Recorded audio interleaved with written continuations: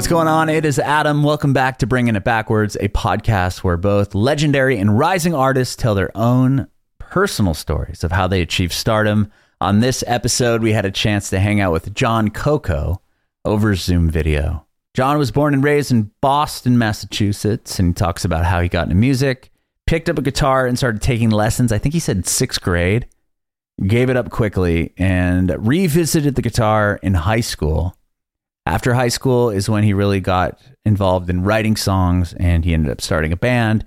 They played a bunch around Boston, ended up getting some label interest from New York and Los Angeles, had the opportunity to come to Los Angeles to record at A&M Studios. And on the final day of recording the record, it's finally finished. They find out that A&M is closing their doors. So we heard that part of his journey, but it all leads into a gig that he ended up getting where he was asked to help write music for a movie trailer.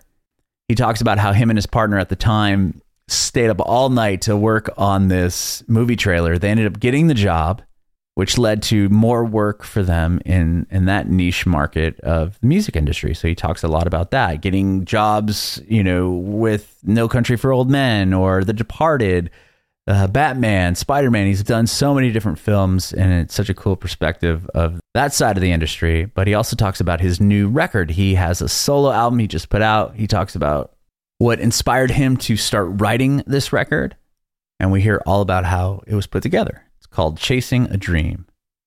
You can watch our interview with Jon Coco on our Facebook page and YouTube channel at Bringing It Backwards. It would be rad if you subscribe to our channel, like us on Facebook, and follow us on Instagram, Twitter, and TikTok at Bringing Back Pod. And if you're listening to this on Spotify, Apple Music, Google Podcasts, it'd be awesome if you follow us there as well, and hook us up with a 5-star review if you have time. It would mean the absolute world to us. We'd appreciate your support if you follow and subscribe to our podcast, wherever you listen to podcasts.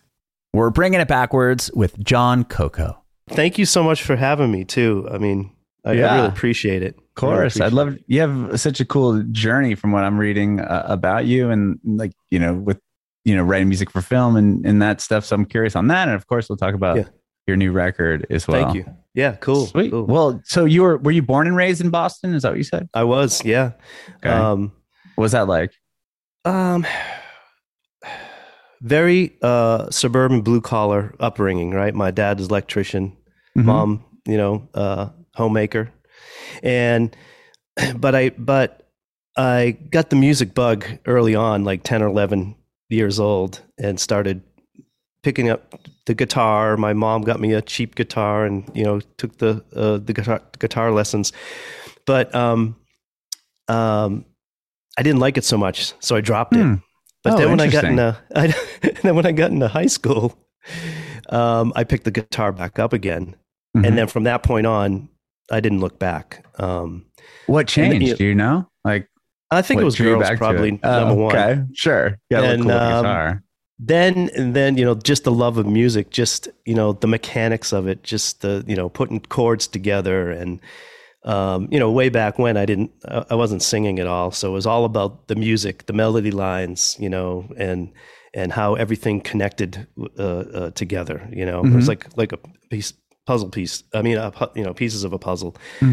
So that was it, and high school girls, and were you in a band in high school?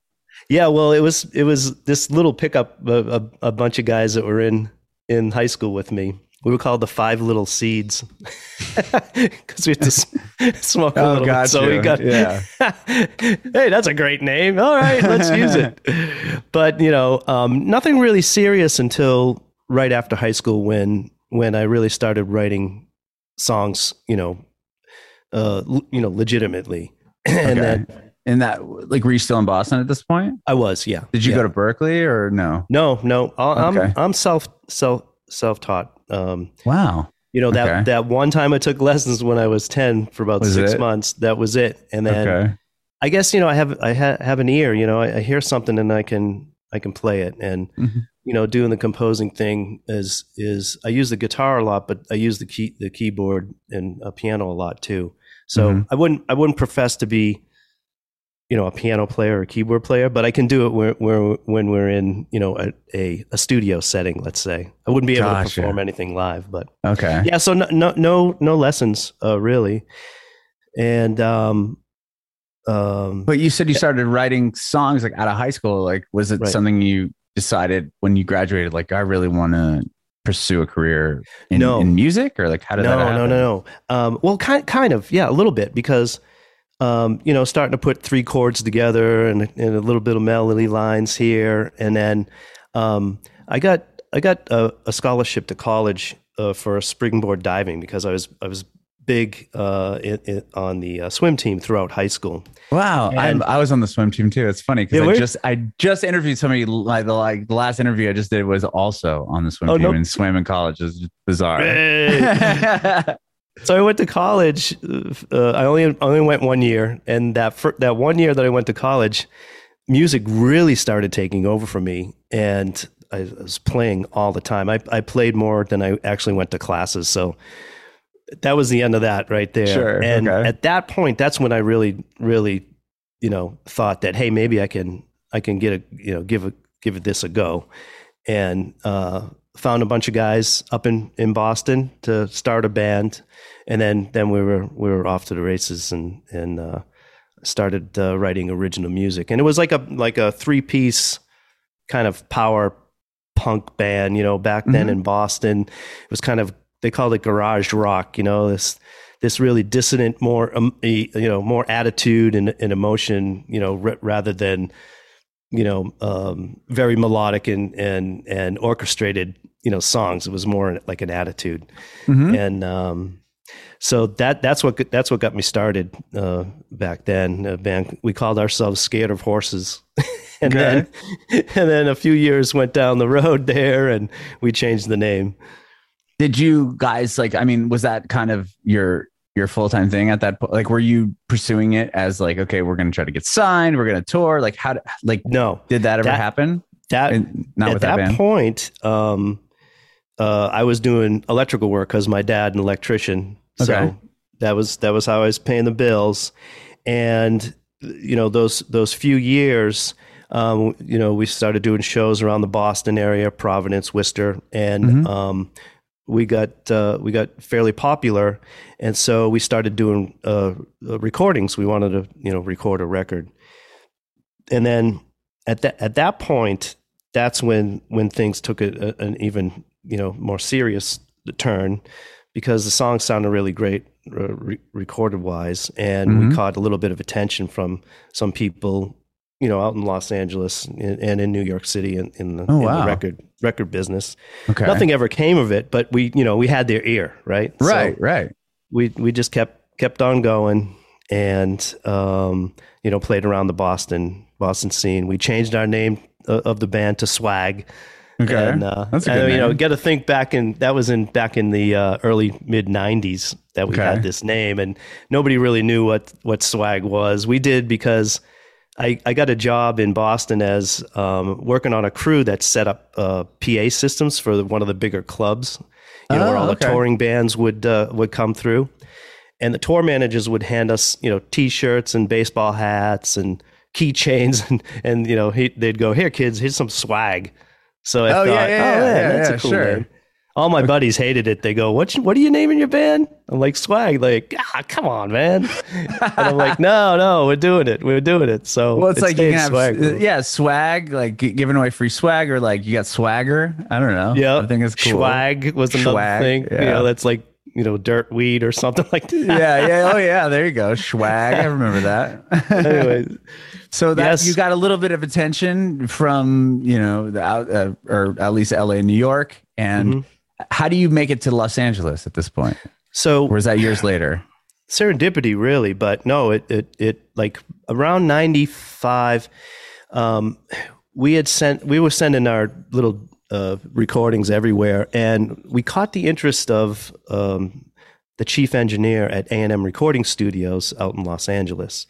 Wow. And he loved the band, and he said, dude, I want to record you guys. So the next 2 years, he was coming out to Boston. We were jumping into a studio. He would record us, and produce, and then we'd fly out to Los Angeles for a weekend, and he'd record us there. And then I think we did this for a couple of years, while we still played in the Boston area. And then around 98, David said, you guys should come on out here. We'll set you up at A&M Recording Studios. We'll do a record, and then we'll see what the label thinks. And we're like, sure, let's do it. And so we packed it up, and we headed out to Los Angeles. And we crashed on a buddy of ours sofa and their living room chairs and one of the spare storage rooms or something. And then we were during the day and afternoons and early evenings, we were at A&M Recording Studios recording what would be, our debut record. So that was like, wow, we were like, this is cool, Yeah, that's huge. The world was wide open at that point. We didn't, no real expectations, but we're starting to think about maybe this, we're hoping maybe this could work out. So, right when we were getting to the mix phase of a handful of songs, we're in one of the studios, and one of the A&R guys came in, and he was like white as a ghost, and we're like, what's the matter? What's going on? And he said, A&M Records just closed their doors. And we're like, what? We couldn't believe it. And Dave, the chief engineer, he's like, are you kidding me? He didn't even know. He didn't know either, right? And so he's like, well, now I'm out of a job. Oh my gosh. So that was a total bummer right there. Right? Yeah. And so, and I'll never forget, the drummer said, 50 plus years this label's been around, and they decide to close the day that we're almost finished with the record. Yeah. So we're all devastated, really. The studio itself and us, the label personnel, everything. And we thought, well, that's it. What are we gonna do? But we had the songs because we didn't really sign the dotted line at that point. So I was going to ask you that. So you actually still had the recordings and everything were yours still. Yes. So you were able to take them with you. I did. So we at that point we started playing in Hollywood quite a bit. We had played at almost every club at that point, and we started to build a little following in Hollywood. Were you playing just like the local clubs around there? Or yeah, like the whiskey and Viper Room, the Viper Room, and there was a place called the Gig on Melrose. Okay, and there was a crappy little club up in Santa Monica Boulevard called the Garage, and we played all of them. So we finished. What really happened was, A&M Recording Studios was on the A&M lot. So when they shut down the label operation, the studio was in limbo. They really didn't know what was going on. So they never told them to close their doors, and they never told them, what was up. So they just continued to operate. They were still getting their paycheck. So so we were able, essentially, like the label essentially was closed, but then the studio, they didn't quite shut down yet. So bands were still coming in and recording. Got it. Okay. And every day they didn't know what was going to happen. Right. So, but we were able to go in and finish the record. And what ultimately happened was that Henson, the Muppets, had bought the A&M lot, and they told the recording studio that you guys are safe. We're going to keep you intact and going. So ultimately, they survived all that, and they ended up. It is Jim Henson. Is it still Jim Henson Studios now? Yeah, Henson Studios. Oh wow! Yeah. A guy I went to college with, his brother works there as like a mixer engineer, of some sort. Great studio. It's really that's awesome. Crazy. Yeah, I didn't realize it's the same lot. Yeah, the same studio. They took the A&M sign down and put Kermit the Frog up there. That's awesome. On La Brea and Hollywood Boulevard. Wow. So anyways, we were able to do that. So we had the record, and we shopped it around a little bit, but no one took it. So, we just decided, all right, well, now what we're going to do, we might as well just keep on playing in Hollywood, which is what we did. And then at our shows that we're playing, there was a lot of editors, film editors and producers and directors that would come see our show. And we got to be friendly with quite a handful of them. And one day, one of the editors asked us if we'd play a party, an annual party that he had at his place up in the Hollywood Hills. And we said, sure, we'll play it. We'll do a bunch of covers. We'll play some originals and all that. And we did the party, and we stayed up all night. It was one of those classic Hollywood parties that you read about. And like 2 days after that, we get a phone call from one of the editors asking if we'd like to submit some music to a movie trailer that he was working on. Oh, and we said, yeah, sure. Right. And the next question was, when do you need it? And he's like, tomorrow. And we're like, oh shit. Yeah.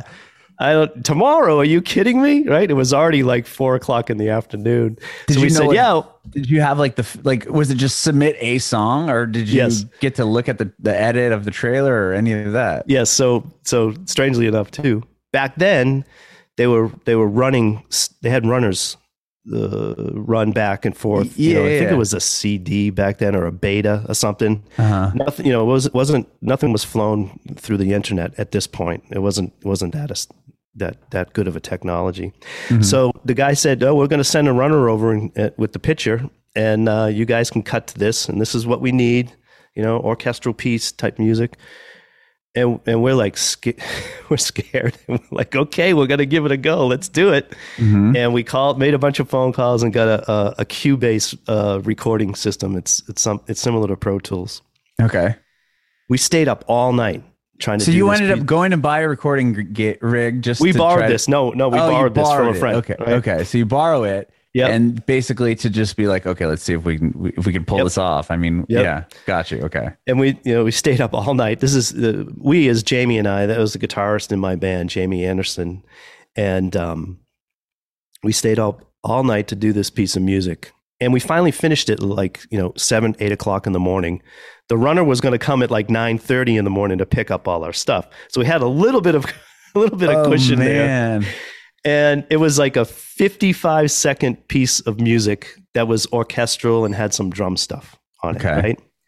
Kind of upbeat, And I was trying to figure out what movie it was back then. I thought it was Sandlot 2, but that came a little bit later, and I'm forgetting what that first movie was that we did for it. So anyways, the guy comes and picks it up from us, and a few hours later, we get a call from the editor, and he goes, "We love it. We want to use it." And we're like, wow, cool, yes, that's cool, thanks. So we get to try to figure out how much. We asked a few editors that we knew how much we should charge for this, and we came up to a number of $6,000. And we're like, $6,000, holy mackerel. So they accepted it, and that was it. We were in business. And Jamie and I thought, oh my gosh, this is crazy, So the very next day, we went out and bought a Pro Tools rig. And we set up shop, and the phone calls started coming in. It just took off from that point. We were doing, before you knew it, we were doing music cues for Spider-Man 1 that came out, Spider-Man 2, Batman Begins. I mean, we happened to just hit, the right combination of people that were working on these particular projects. They loved our music. We were timely with it, and we weren't price gouging any of them. We kind of figured out, the lay of the land a little bit of where we should be. And so it just skyrocketed and that was in 2000, 2001. By 2004, we were doing almost, all the movies that were coming out of Hollywood, at least getting a cue or two in the movie trailers and television spots for, the big blockbuster films. Wow. So when you say a cue, just because I'm not too familiar with this side of the industry, really. Yeah. I mean, I've interviewed a handful of people that have done this, but I'm curious. So like at first you get the trailer and you write the music to the trailer. Yeah. And then once you get other pieces, is it like, okay, we need music for this scene, we need music for this bit? Like what were they pitching to you? So in the trailers, they're quick edits usually, right? Yeah. So it's more about emotion, you know what I mean, and excitement, right? Mm-hmm. So they're always uplifting type pieces, and it's they'd give an example of a piece of music that they would like that we could do a likeness of, or just a stylized genre or something that they wanted, and we would just go for it. And then way back then in the beginning, we would get the actual picture itself, so we could pace the piece of music that was needed in that particular part of the trailer, or the whole trailer itself, whatever Mm-hmm. they wanted us to do. And so it was that kind of back and forth with the producer and the editor of the movie trailer in what they wanted, and we'd go back and forth a little bit, do revisions sometimes here and there. Mm-hmm. Once in a while would hit the grand slam on the first version, but usually there'd be a little bit of tweaking here and there. But it was mostly, instrumental, orchestral element to it, big drums, heavy guitars sometimes. And then, there was a handful of sound design type things that were going on, more emotional type sounds and soundscapes. And so, and a music cue could go anywhere from like 5 seconds to a minute and a half, a minute, 55 seconds. They always laid somewhere between there, 10 seconds and a minute. Sometimes they would edit it shorter as well, and we'd still get The full thing. amount of right they use. Yeah. Interesting. Yeah. Okay, so well, how long did you do that for, or are you still doing that? I still do it on a very small scale. 2008, 2007-ish, Jamie and I dissolved a partnership. We had a partnership doing this from 2000 to about 2007. And we called ourselves Swag Music Group because the band was Swag. So we needed a name. So we called ourselves Swag Music Group. And then I continued on my own as Lucky 13 Music. Jamie did his with J Tracks, and he also got into voiceover. So he was kind of shifting a little bit. Okay. And me, I was kind of drifting. He was shifting, I was drifting. I didn't know what the heck was going to go. At that point, I completely stopped the artist life of myself and completely went into this composing thing. Mm-hmm. And so, which is essentially still art, right? I mean, you're writing songs for films. Yep, creative. I mean, there was a cookie cutter element to it. Mm-hmm. One time we were doing music, got asked to do music for Basic Instinct 2, right? Mm-hmm. So that movie completely tanked. But they wanted to change the kind of formula for trailer music, and asked us if we could do this different approach. And it was using actually elements from Jerry Goldsmith's score from Basic Instinct 1 to kind of beef that up or something like that. Well, the focus groups that look at these things, it didn't test well. So they said, let's go back to the old way of doing it. Okay. So there was a moment there where they were going to change things a little bit, but it's pretty much the same stuff, Well, now they kind of use now they'll pay for rights of big songs and do that and put those in the trailer, or was happening then and you would just add the in between elements. That was happening then. That was happening then. But I don't know if they do it in a larger scale than what they used to. Back then, strangely enough, there was only like six different entities that were doing this trailer music. We were one of them. Mm-hmm. And then by 2007, 2008, there was like, I would say there's musicians coming out of the woodwork wanting to try to do this niche of the business that we had no idea existed when we started. And then we made a great career out of it. Mm-hmm. Everybody, now, I mean, if I had to do this all over again, it's way too daunting. I don't even think I'd be able to do probably it. Oversaturated with people now. Oh, there's way too much. There was a point there where everybody was giving music away for nothing, so it was diluting the value of it all too. I mean, it was a crazy time between 2008 and 10 that things were going on. Okay, but now there's a lot of different companies. There's a lot of musicians that will submit music to some entity that collects all these pieces of music, and gives them 50% of publishing and like maybe a couple $100 or something, and then there's companies that will now you can pay for like a service, like almost like a Netflix that you can. But the reality use of it is that, or whatever. Yeah, the reality of it is those guys are making thousands of dollars on these cues. We didn't have one. We were our own entity with the relationships with the movie studios and the trailer houses. So, we didn't have to give away anything to anybody. We had it all, and you get a lot of money for some of these music cues. If even if you do a cover song, sometimes we'd do cover songs, and that would be a master sync license, and you get a good amount of money for it, depending on the popularity of the song that they're going to cover. So wow, really, really.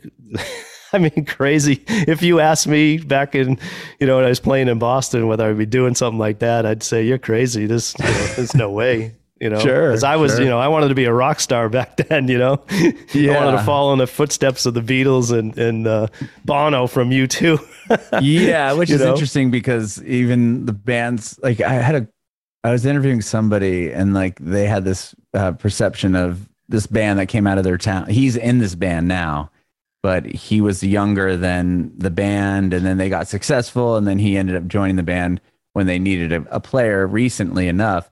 And he was just saying like, it was crazy to see, like, I thought that these guys were like millionaires and they're doing all this stuff. And then you find out that like, that's not even a fraction of what was happening, but the allure of like having the songs on, certain things now. I mean, this is not that long ago. And just kind of the idea of like, they're like, the Beatles, and obviously the Beatles, but like the rock stars of like the 80s when it comes to like the hair metal bands that were just like girls and partying and all that stuff. Like it's so few and far between now with the way music is consumed. It's just such a different world. Absolutely. Yeah, that's funny. Well, that's awesome that you guys were able to cut through and do that. I mean, still be creative, still have a career in the music industry and even in the film. I mean, that's awesome. Right.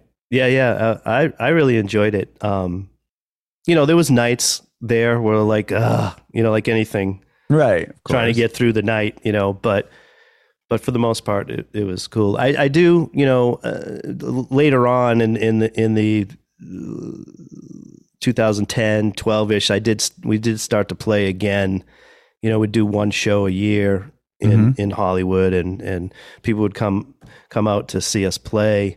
So, but I never really started performing again like I used to prior to this composing thing until I moved here to Nashville, and then I started writing and playing again.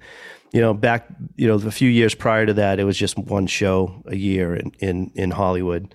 Okay, and so moving here kind of changed make things. The move that changed the whole. Yeah, it changed how you're. I wasn't quite sure. Yeah. The trailer stuff and the music cues. I have two boutique libraries that you license off of, but the industry had changed a little bit, and I wasn't like going after it like and it wasn't coming to me like it was the years prior. So I wasn't quite sure what to do, so I just started playing again. Doing acoustic things around here and writing crappy songs for a little while, and just kind of getting back into getting that muscle working again to playing and singing. And now you have a record out. I know, this is crazy too. Like, I mean, so tell me about this. Like, when did you decide to go? Obviously you're playing around town and stuff, but was it okay? I'm ready to put a record out. I'm going to really push for it as an artist. So, I had just before COVID hit, I was going to book some shows, and I booked one in Los Angeles. We're going to do a writer's round, two people from Los Angeles and two people from Nashville. We're going to do one here in Nashville. I'm going to do one in Los Angeles. And then that was all blown out the water because the world shut down. I think March of 2020 March of 2020, everything shut down. That was when the first show was going to happen. So I'm like, yay, now what? Nobody knew what the heck was going to happen. So So I just started to, keep writing little things. And there was one, we have horses out here. So there's one day I was out in the barn in the stall taking care of the horses, and I was just flipping through YouTube and on the internet, and I came across a video, a performance of Elliott Smith joining John Bryan. John Bryan was he's a composer and a producer and writer, but back then he was just a musician. He had a show every Friday night at Largo in Hollywood, and everybody in the whole world down there came to see John Bryan play. Incredible musician, multi-instrumentalist, and he had this great show. And he would have special guests come and play with him. And this particular one was Elliott Smith. And matter of fact, I think we probably were at that show because when we were at A&M Recording Studios, we used to go to this John Bryan Friday night Largo thing. So, and I couldn't quite remember. Anyways, I saw this Elliott Smith thing. So I said, I'll click on it and watch it for a few minutes. And I ended up watching the whole thing. It was like 40 minutes performance. And it inspired me so much that I came into the house and I started playing guitar. And within an hour, I had the first song for the record. I didn't know it was going to be a record at that point, Living in LA. And later that night, I started coming together another song, Boxley Valley. The next day I had that one finished. And then those 4 or 5 days after that, I had 6 songs done, demoed,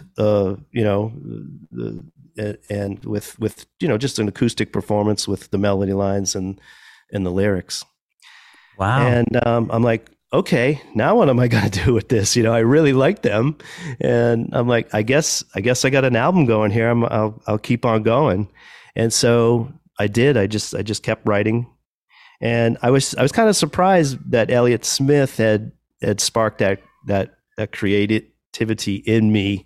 Usually over the years it had been David Bowie. Every time I listened to David Bowie, he would get the creative juices flowing in me. Yeah. So this was kind of out of left field a little bit for me. I love Elliott Smith and his music. Mm-hmm. And